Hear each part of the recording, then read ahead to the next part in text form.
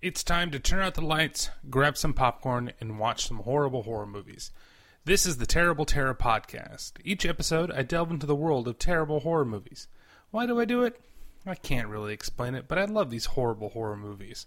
If you've made a horror movie on your phone or made a special effect, MacGyver style, please send it my way.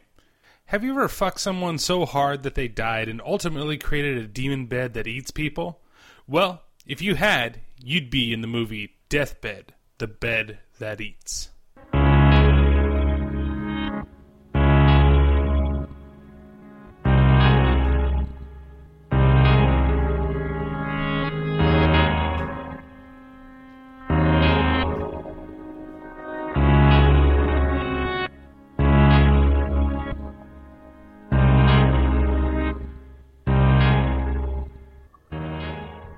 Hey, 2 short themes in a row. How about that, eh?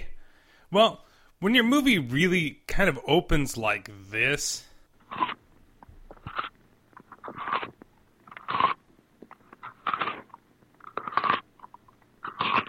you'd have a pretty short theme too, I believe. Funny enough, the title card actually doesn't show up in this movie until about 10 minutes into the film.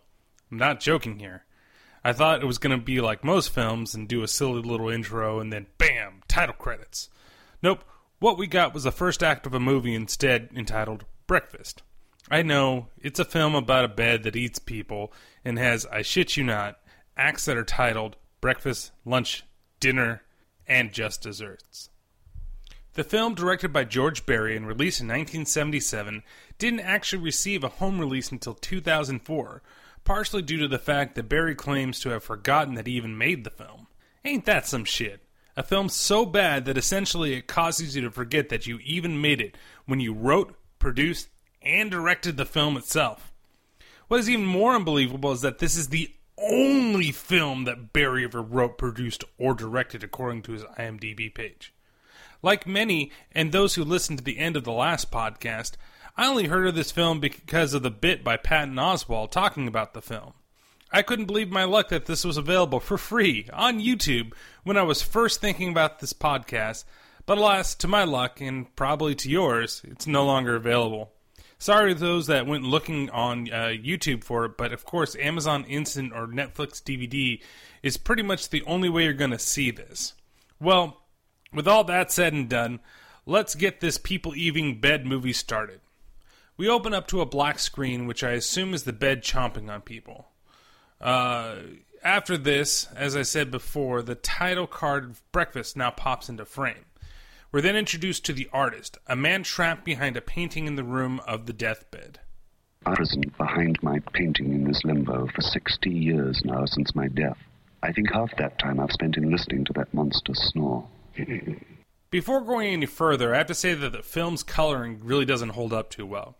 There are times when watching a film, you can feel the age of the film, and other times it doesn't really feel that old because, I should say it actually feels kind of old just because of the props that are used. Like for things, cars or buildings, stuff like that, but the film transfer is actually pretty good. You can go back and say, watch a Dirty Harry, and you feel the time, but watching it, you don't really feel like you're watching an old film. This one is definitely the former. It just feels like they found the film and did a really shitty transfer to digital, looked at how bad it was and said, fuck it, and left it at that shitty. Also, when the artist started talking, I really thought it was the bed at first. I thought it was like an internal monologue of the bed, but alas, it was the dude behind the painting instead. So we go outside the bed's room, and we see a couple walking up towards the house. The first bit of dialogue feels just like the movie looks. A bad 70s porno. I'm afraid. Let's not. Let's go back. Afraid? Oh, what's the matter, baby? There's nothing to be afraid of. Look, I know it was a long walk, and you're probably tired and you've had some second thoughts, but there's nothing to be afraid of. Now, if you really want, we'll walk all the way back. But think about it, huh? Hey, you know I love you. Okay, come on, let's go. Now, I do have to say that I did cut a lot of dead air out of a lot of these clips. Because a lot of them, they'd be talking, and then there'd be like...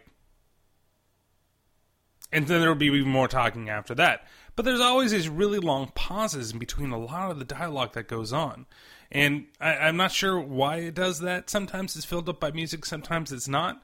But to make things move a little smoother and to move a little faster, they've been kind of shortened and clipped a little bit. So, but honestly, I have to hand this to Barry. This is the dialogue that you wrote.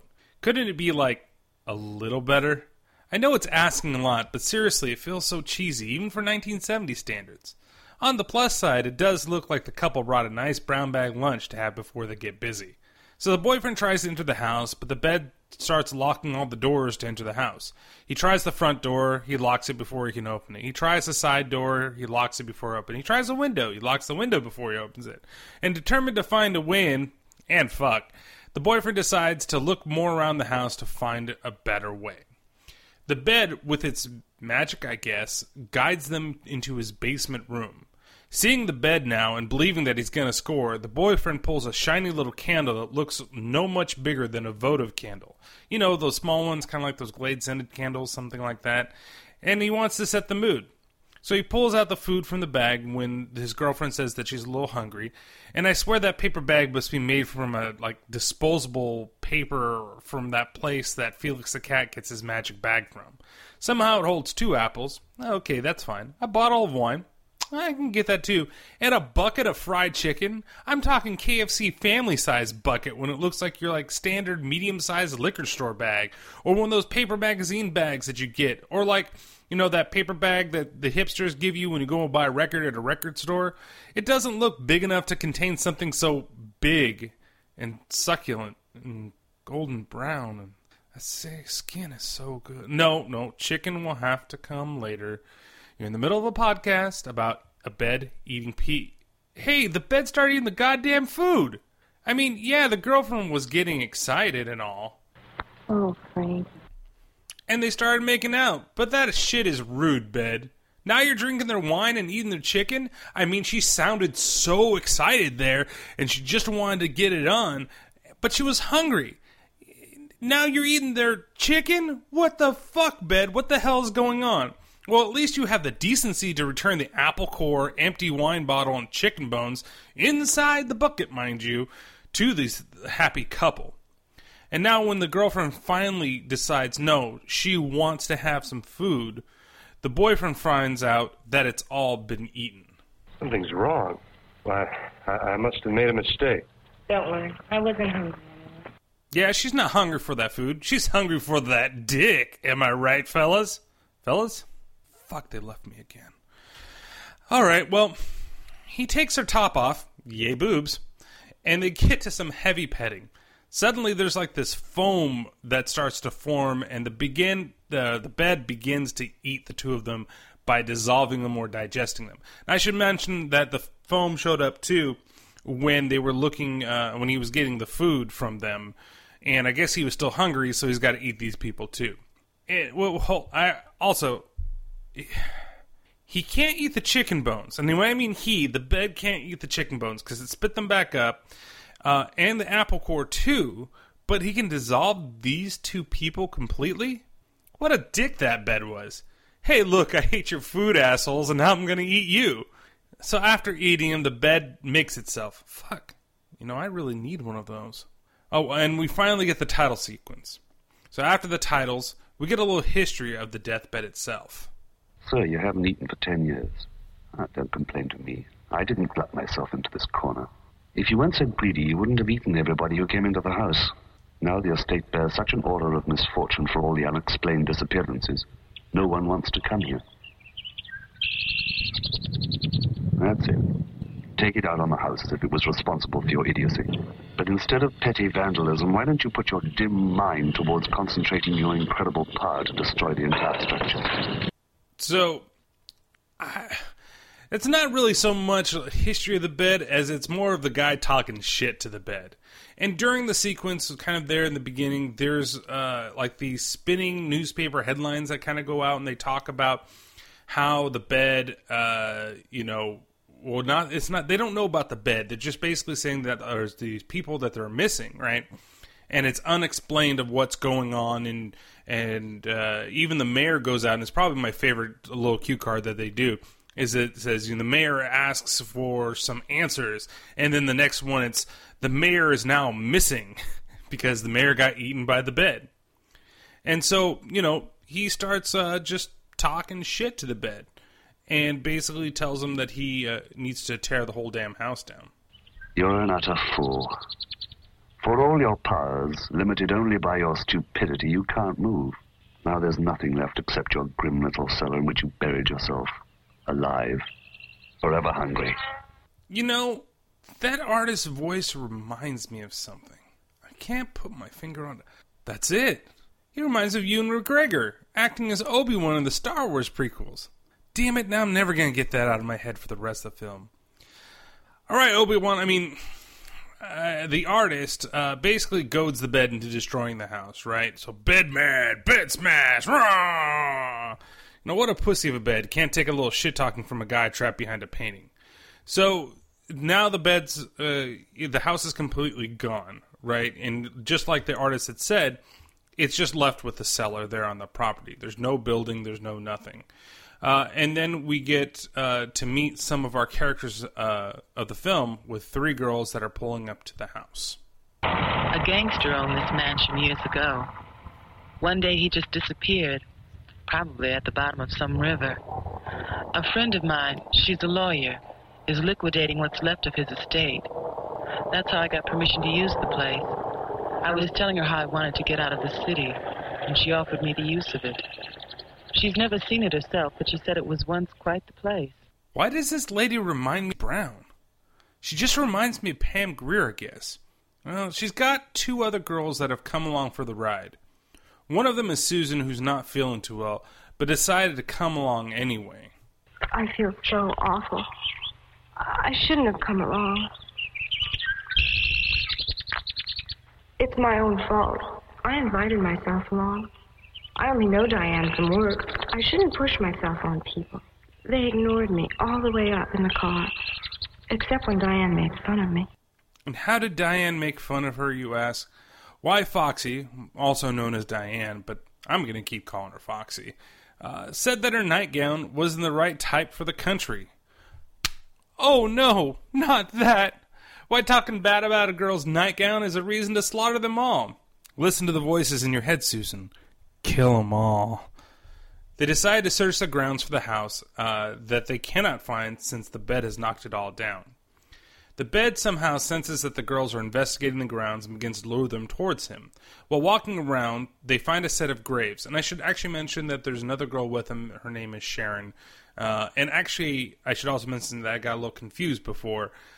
See, they don't say it very often, but one of the girls, I thought the Foxy girl was Susan.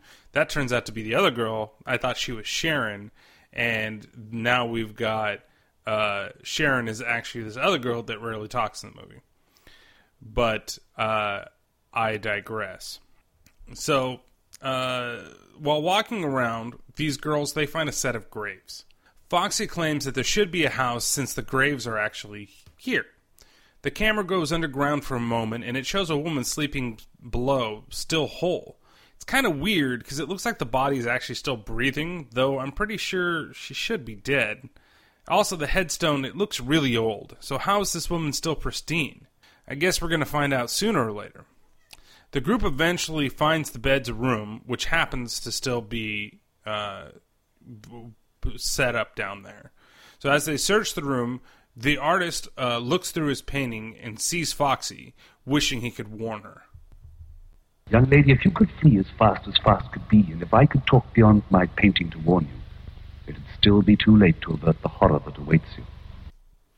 They plan to spend the night in the room, but Susan doesn't really want to share the bed with those two. She claims that she can't sleep well at night, so that she'll sleep right now, and when they go to sleep, she'll stay up by the fire and read a book while, they're sleeping on the bed. And don't forget, Susan, to kill them all. Kill them all. And the artist actually does realize that the third girl, Sharon, like I said, doesn't really seem to talk at all, is actually freaking the bed out, and he can't quite figure out why. It's been such a time since your last meal. Why do you hesitate? The bed seems so excited to eat all the girls when it first, sensed them, I should say. But for some reason, he's only scared of this one, not Foxy or Susan. I wonder if it's because he can't tell if she's a dude or a woman.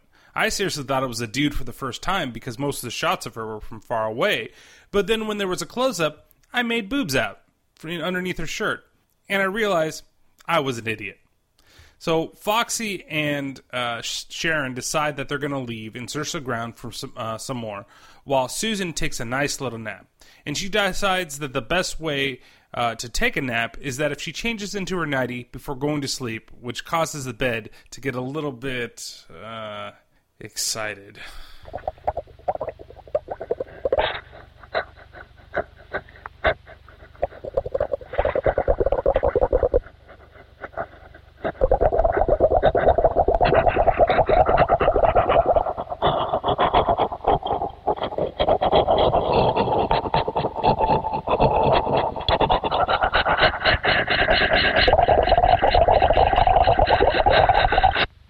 To add here that most people I know wouldn't get really changed to go to sleep in the middle of the day. Maybe it's the times, or maybe I'm lazy, but if I plan to take a nap or sleep in the middle of the day, I just sleep in what I have on. I realize that this is just another reason in this movie to have some sort of nude scene, and for the bed to possibly audibly jerk off like you heard there. Still, it's kind of a weird scene, and I'm not sure if it really needed to be added. Well, once Susan is dressed, she looks into a mirror that she brought with her when it suddenly cracks. She finds it kind of odd, but then just is like, meh, and goes to sleep. As screwed up as it seems, as she seems, I should say, she's not very aware of her surroundings. I know at this point that she's going to die, but the film keeps giving her these internal monologues throughout the beginning of the film. It made me think that she could be the heroine of the film or just the main focus, but then she just gets set up to die.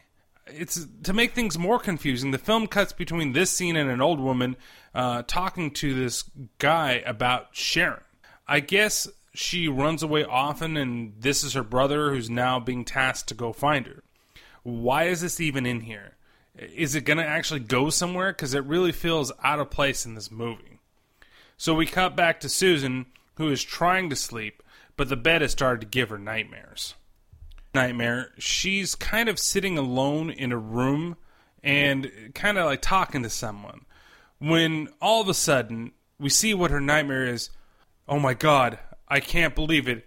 It's actually, no, it can't be. It's serving plates. What's so scary about that? Oh, it must be what's underneath the plate that's scary. See, there's that thing on top of it, and I didn't realize, okay, let's see what it is exactly. What? It's a plate of bugs. She's afraid of eating a plate of bugs? Get that bullshit out of here, Barry. My cat can write more terrifying things about a vacuum than this lame plate of bugs. Oh, poor me. I have to eat these creepy crawlies. Suck it up, Buttercup. There are people in other countries who eat that shit for breakfast all the time. So as she's having her nightmare, the bed's breathing and creep factor intensifies, and it begins to saw at her neck with her own necklace. And you can tell that this thing isn't really afraid, or at least they're trying to show you, oh, it's not afraid of religion, because she's wearing a cross, and it pulls the cross actually into it, and then it, saws at her neck and moves the necklace back and forth, back and forth. The effect is pretty shitty, and it doesn't really even break the skin, although her feet start to bleed, which makes no sense at all. So if I start pressing down on your neck and start sawing through, your feet are gonna bleed? Huh? Well, the bed then does the next best thing and sucks all her clothes off, giving us yet another nude scene, and then begins to foam around her naked body, slowly sucking her to the bed.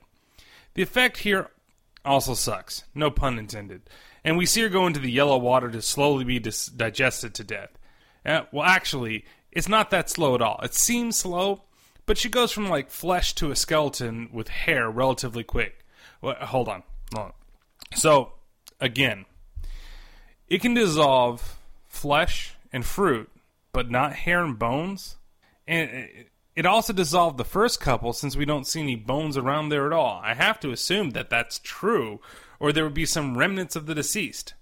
Maybe it can pick and choose what it chooses to dissolve? So, okay. Well, the film then cuts to below the ground where we see a skull with roses popping out from it on the surface. The artist gives us a little more insight into what's going on.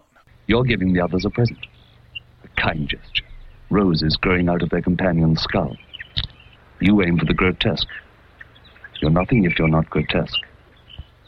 Except hungry, of course. Oh, so he can place his garbage anywhere?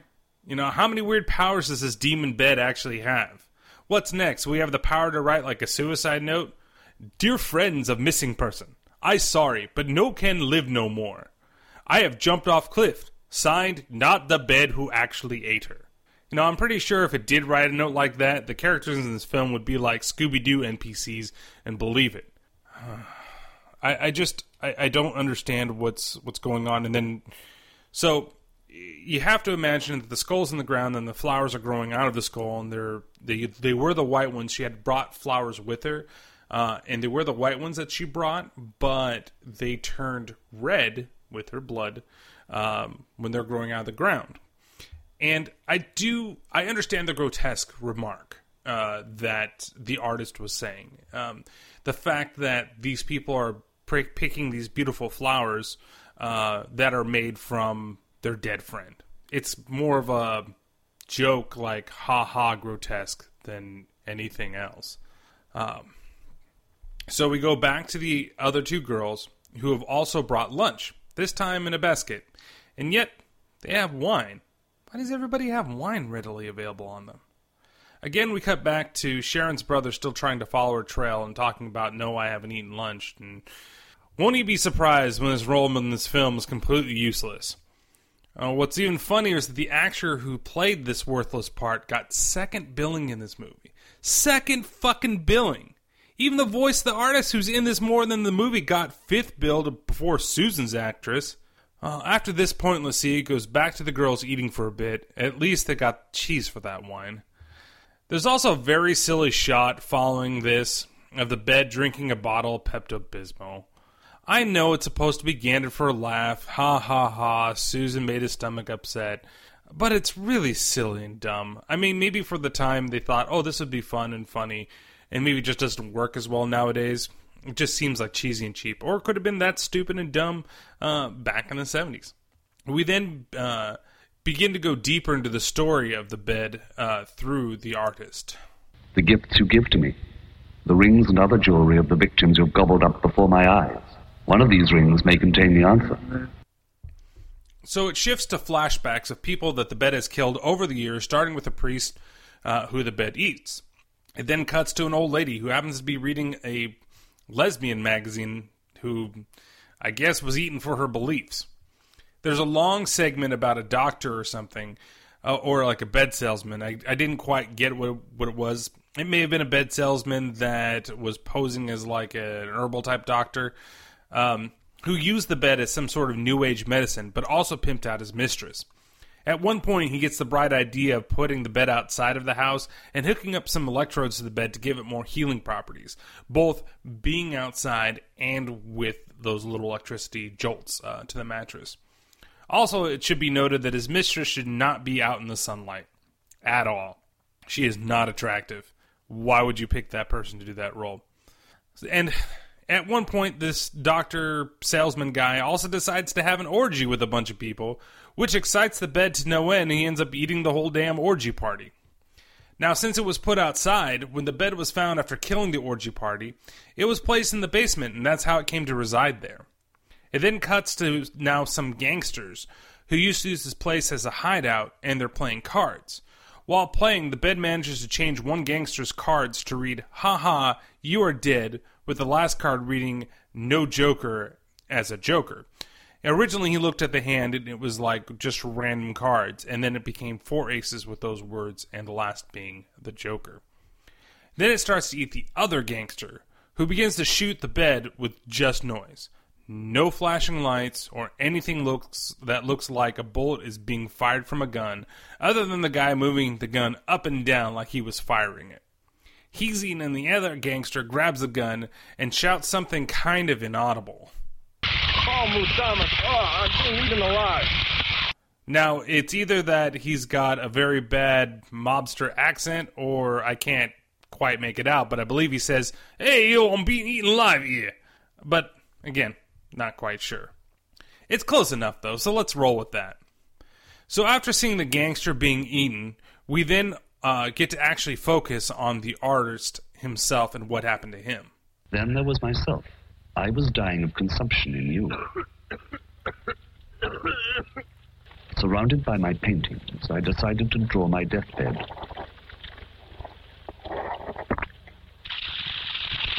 You resurrected me behind the painting.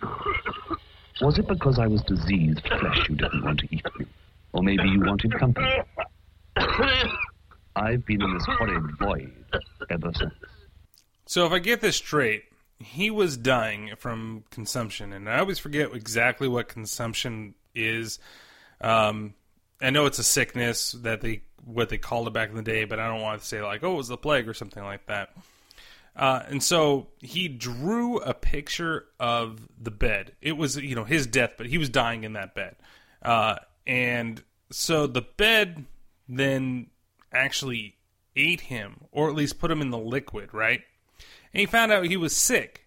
He put him behind, or rather inside the painting, if you really want to be technical about it, to keep him company throughout the years, to watch him be a gluttonous pig eating people. Why? Why would it do that? Will it ever be explained? How did this bed even come to be? Go all the way back before the rings to the beginning. Could it concern she who lies in an unnatural state like myself, the one who died to give you life? A demon residing in a tree, on a whim, changed himself into a breeze. While in this state, he drifted one morning by a young maiden. He circled around and back, surrounding her in his form. Gently he blew through her hair, her mind, and her dreams. For her seduction, he decided to create a bed, unique for the occasion. He called to her, knowing she had to come. He took a human form, except for his eyes, for a demon's eyes are always filled with blood. But something tragic happened. Though he was a man in shape, he was still a demon, unnatural to her, and she died. This was not his plan. He was truly saddened. His eyes turned cold, shattered in their grief. Tears of blood fell onto the bed. He fled, seeking shelter in a barren tree, and has stayed there to this day.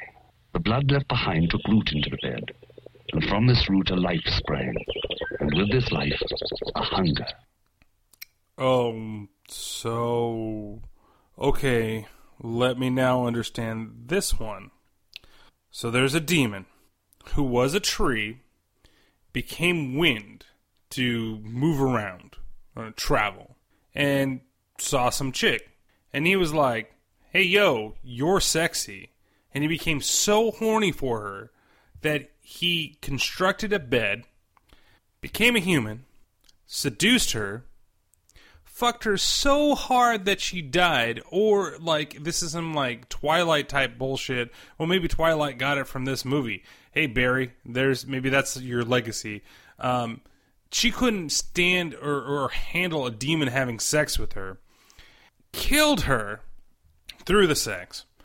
Then, because he killed her, his eyes shattered, which caused tears of blood that fell onto the bed, and that blood helped create a demon bed that had an insatiable hunger. And that woman in the ground from early in the film is the same girl that was fucked to death by said demon? What the fuck, Barry? This is the story that you want to tell? Really? Now you're going to tell me, well, hey Barry, when can they kill such a type of, like, demon bed? Only once in every 10 years does a demon sleep. And when he sleeps, he finds you in his nightmares. Only then do you lose all power save a little to defend yourself. And I can talk beyond my painting.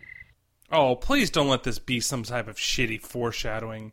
Ultimately, the bed has, like, this insatiable hunger and eats the dead girl's entire family through flashback. And I'm talking about the one that's in the ground, not like Susan or anything like that.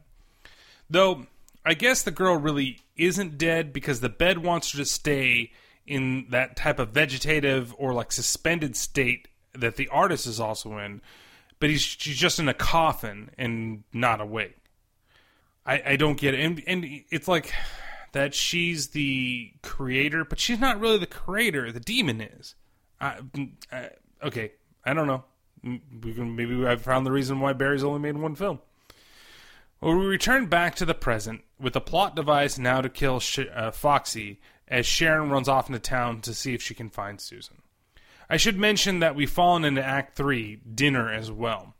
So we've already gone through lunch, we've already gone through breakfast, now we're at dinner. Foxy is in the room with the bed, and she starts to drink herself to tired. And, she doesn't change into a nightie, so I guess the bed maybe won't eat her. And she drinks to the point that she falls asleep while smoking a cigarette or a clove. She's going to burn that bed if she's not too careful. Of course, she could also be saying, fuck yo bed. The bed gives her some nightmares too, but unlike Susan's, they're really not that bad. Well, they're a little bit freakier than Susan's was. Where have you been? We've been looking all over for you. I've just been here, reading by the fire like I said I would. What have you been reading that we couldn't find you? A book of dead people. I'm in it, and you are too. It's at this point in the film that I had my big realization of the whole movie. Not one person's mouth moves besides Sharon's brother in this whole film. I shouldn't say they don't move, but there are certain characters like Susan. She never moves her lips. The artist never moves his lips whenever you hear him talking. Foxy only really does it kind of towards the beginning and not towards the end. And Sharon doesn't really do it either. She does it maybe one or twice. Hell, even the boyfriend from Act 1, he moved his more than the rest of the cast besides Sharon's brother.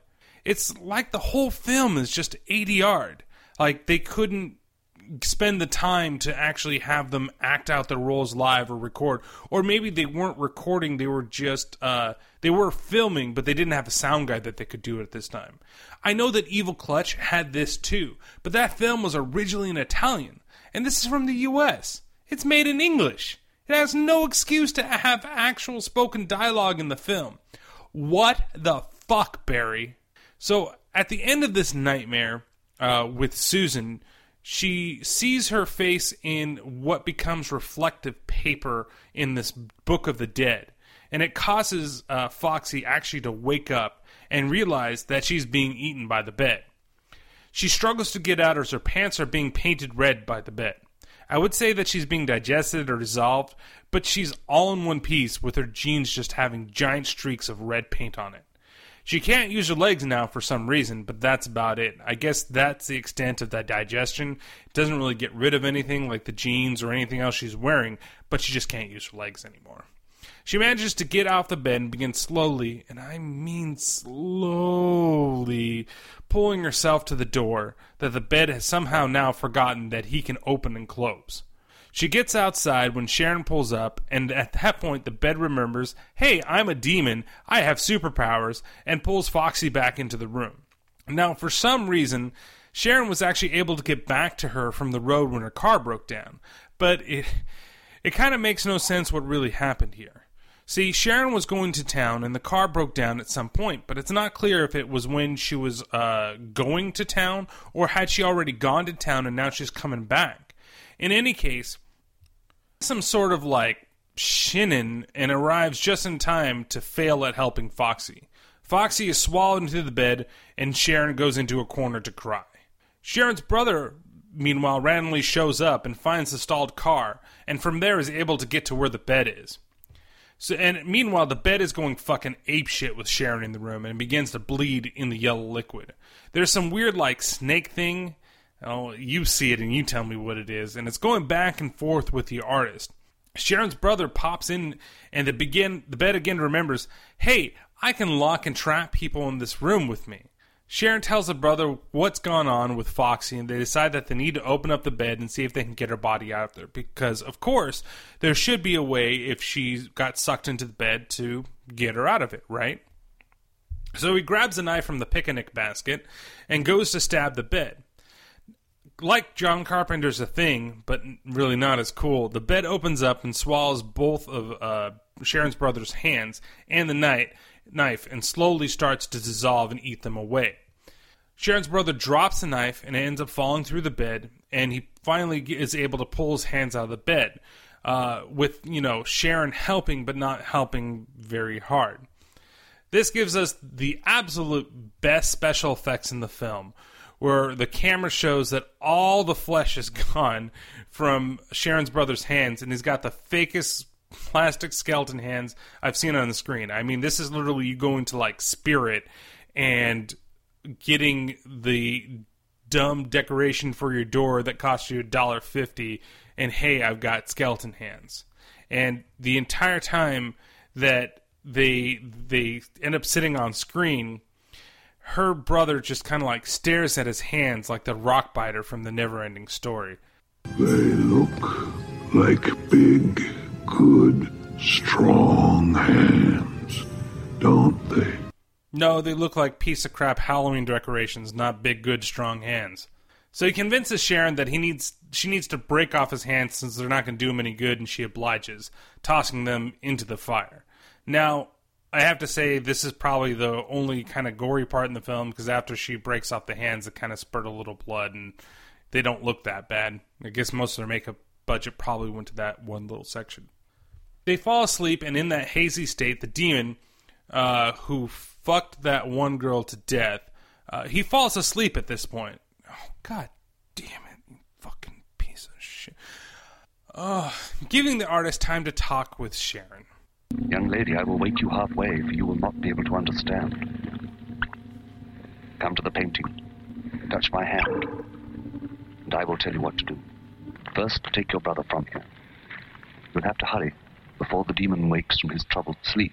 We've also, at this point, gone to the final act, Just Desserts.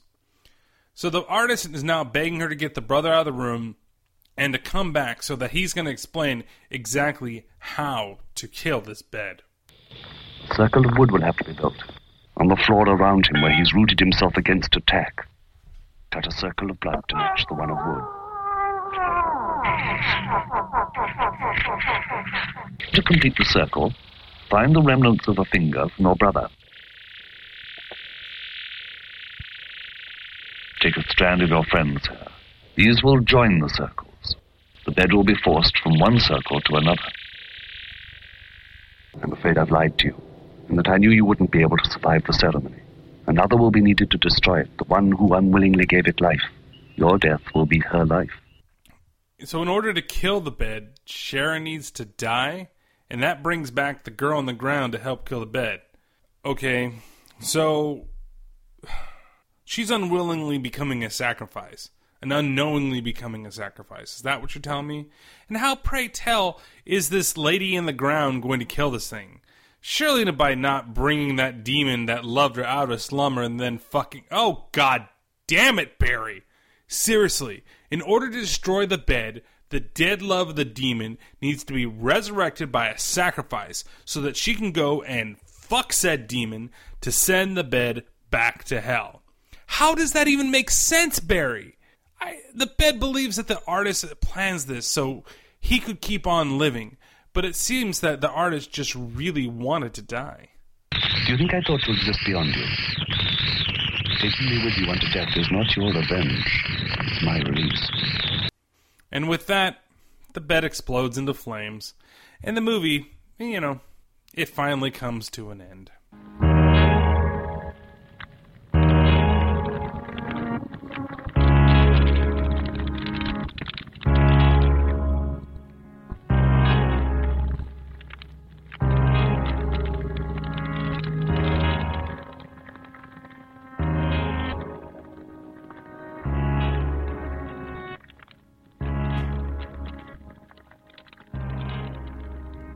So do I recommend Deathbed?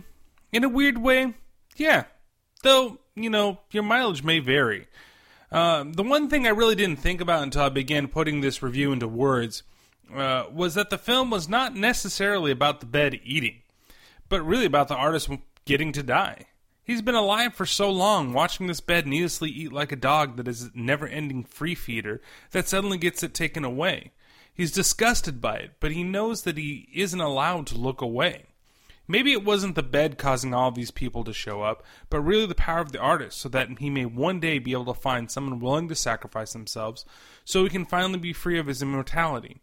Or maybe somebody that he can unwillingly coax into sacrificing herself as well. But really, for that to make sense, Sharon would at least have to fight back at sacrificing herself. She'd have to have something that makes her want to do it. Characters would need more depth and a desire or passion to stop this bed. Hell, Sharon could have just left and said, fuck it, I don't need to stop the bed. When the demon was sleeping, she could have taken her brother out there, gone to a hospital, and been like, okay, you're going to live without hands for the rest of your life, but at least you're going to be alive, and I'm going to be alive too. You know, I can live my life, and it'll never come after me because, you know, I can just leave right now. You know, the demon's asleep, and that's it. You know, the side story with her brother is such a waste of time, too. You know, why does it even need to be there other than to have his hand digested by the bed? And maybe this is something that, you know, she feels like she's saving his life if she sacrifices her. But it's not fleshed out enough. That's my biggest issue with the whole movie, is it's just not fleshed out. It would be really cool if the whole story is really truly about the artist and his will, you know, to finally die because this demon's been keeping him alive, but it's just not fleshed out at all. I think this is it's actually a neat idea that could have been expanded with more writing and actual dialogue between the characters. Something that, you know, you want to root for. I didn't root for anybody at all. I had no connection to any of these characters.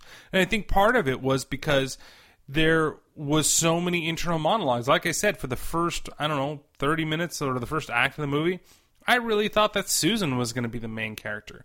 How is Sharon technically the main character of this film? You could technically say that Diane is, right? Diane actually gets, the actress that plays Diane gets top billed in this movie. Right before Sharon's brother. And I don't get that part of this movie. I really want it to be more direct to me, or just more interactions. Make me care about these characters. Why am I going to be worried that this bed is going to eat these people? I'm not. I know this isn't like Shakespeare, or it's not some highbrow, well thought out drama. I know it's a shitty horror movie, but there are ideas here that are kind of neat, and I just wish they had more to it.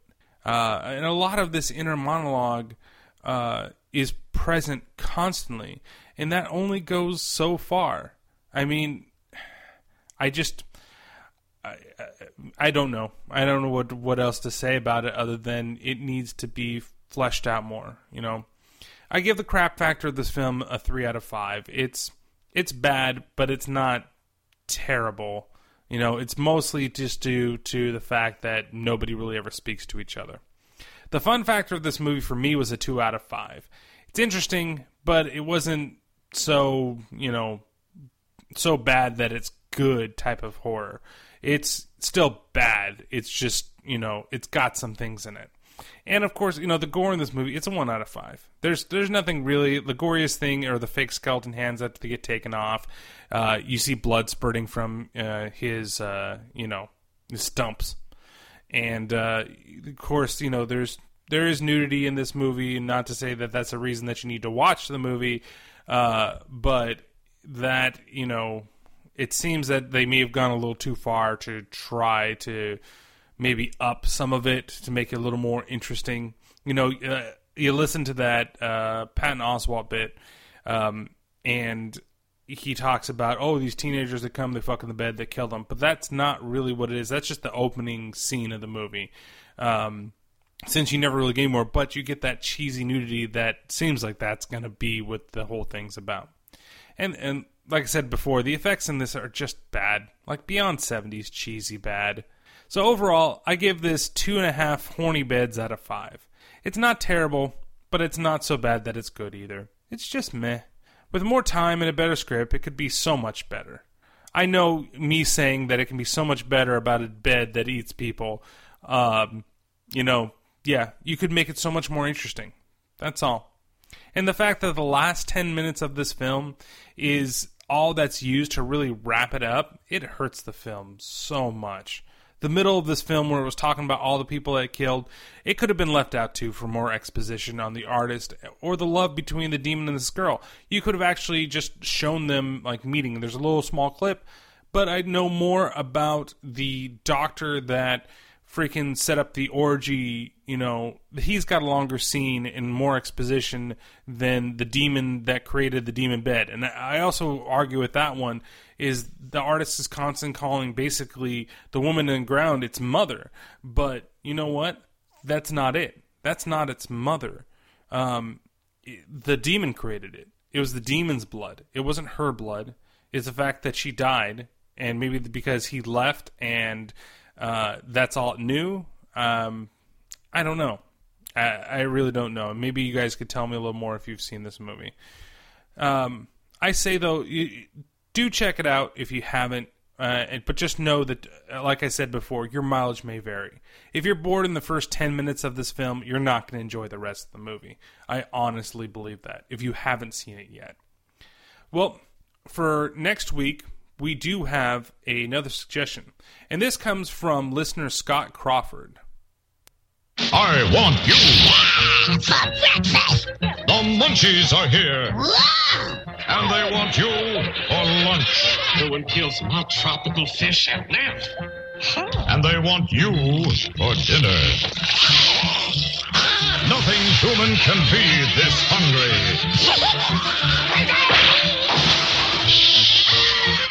Munchies, rated PG. That's right, we're looking at Munchies next. I've never seen this before, so I'm looking forward to it. It's a little odd that it's PG, but I have a feeling that it's in the day and age when PG was, or PG-13 still hadn't popped up yet, and things always kind of skated the line between PG and R. Kind of like, I want to say Gremlins was a PG-13 movie, or a PG movie that should have been PG-13. Or, you know, better example is going to be The Goonies. The Goonies was PG, and that definitely should have been a PG-13 movie, but wasn't yet quite available yet. So, as always, you can find me and the podcast on Twitter at _T_podcast. You can check out and like the Facebook page. It's facebook.com/all one word Terrible Terror Podcast. And you can email any of your movie ideas to terribleterrorpodcast@gmail.com, just like Scott did. And if you want to contact me directly on my personal Twitter, you're more than welcome to. It's at Toolbert at T00LBERT.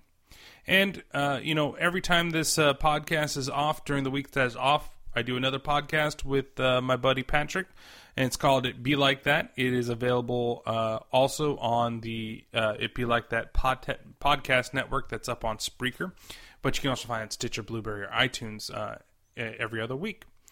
Munchies, it is available on YouTube. For how long, I don't know, as well as iTunes, Amazon Instant, and through Netflix on DVD, but not streaming. Your best bet is probably go Amazon Instant. I've actually come to really like the service, and nobody sponsors this podcast at all. But I'm very surprised with that service. It's worked really well for the last two films, and if for some reason that Munchies doesn't work out on YouTube, I'm probably going to go through Amazon Instant again. And of course, if you're a Prime member, you get access to everything. But definitely check out Munchies. I'll be doing it at the same time before the next episode.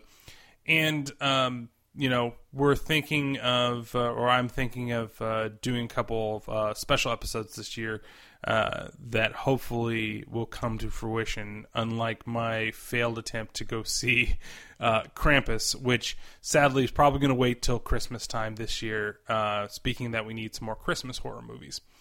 So, join us next time for Munchies, and I'll see you later. Bye-bye.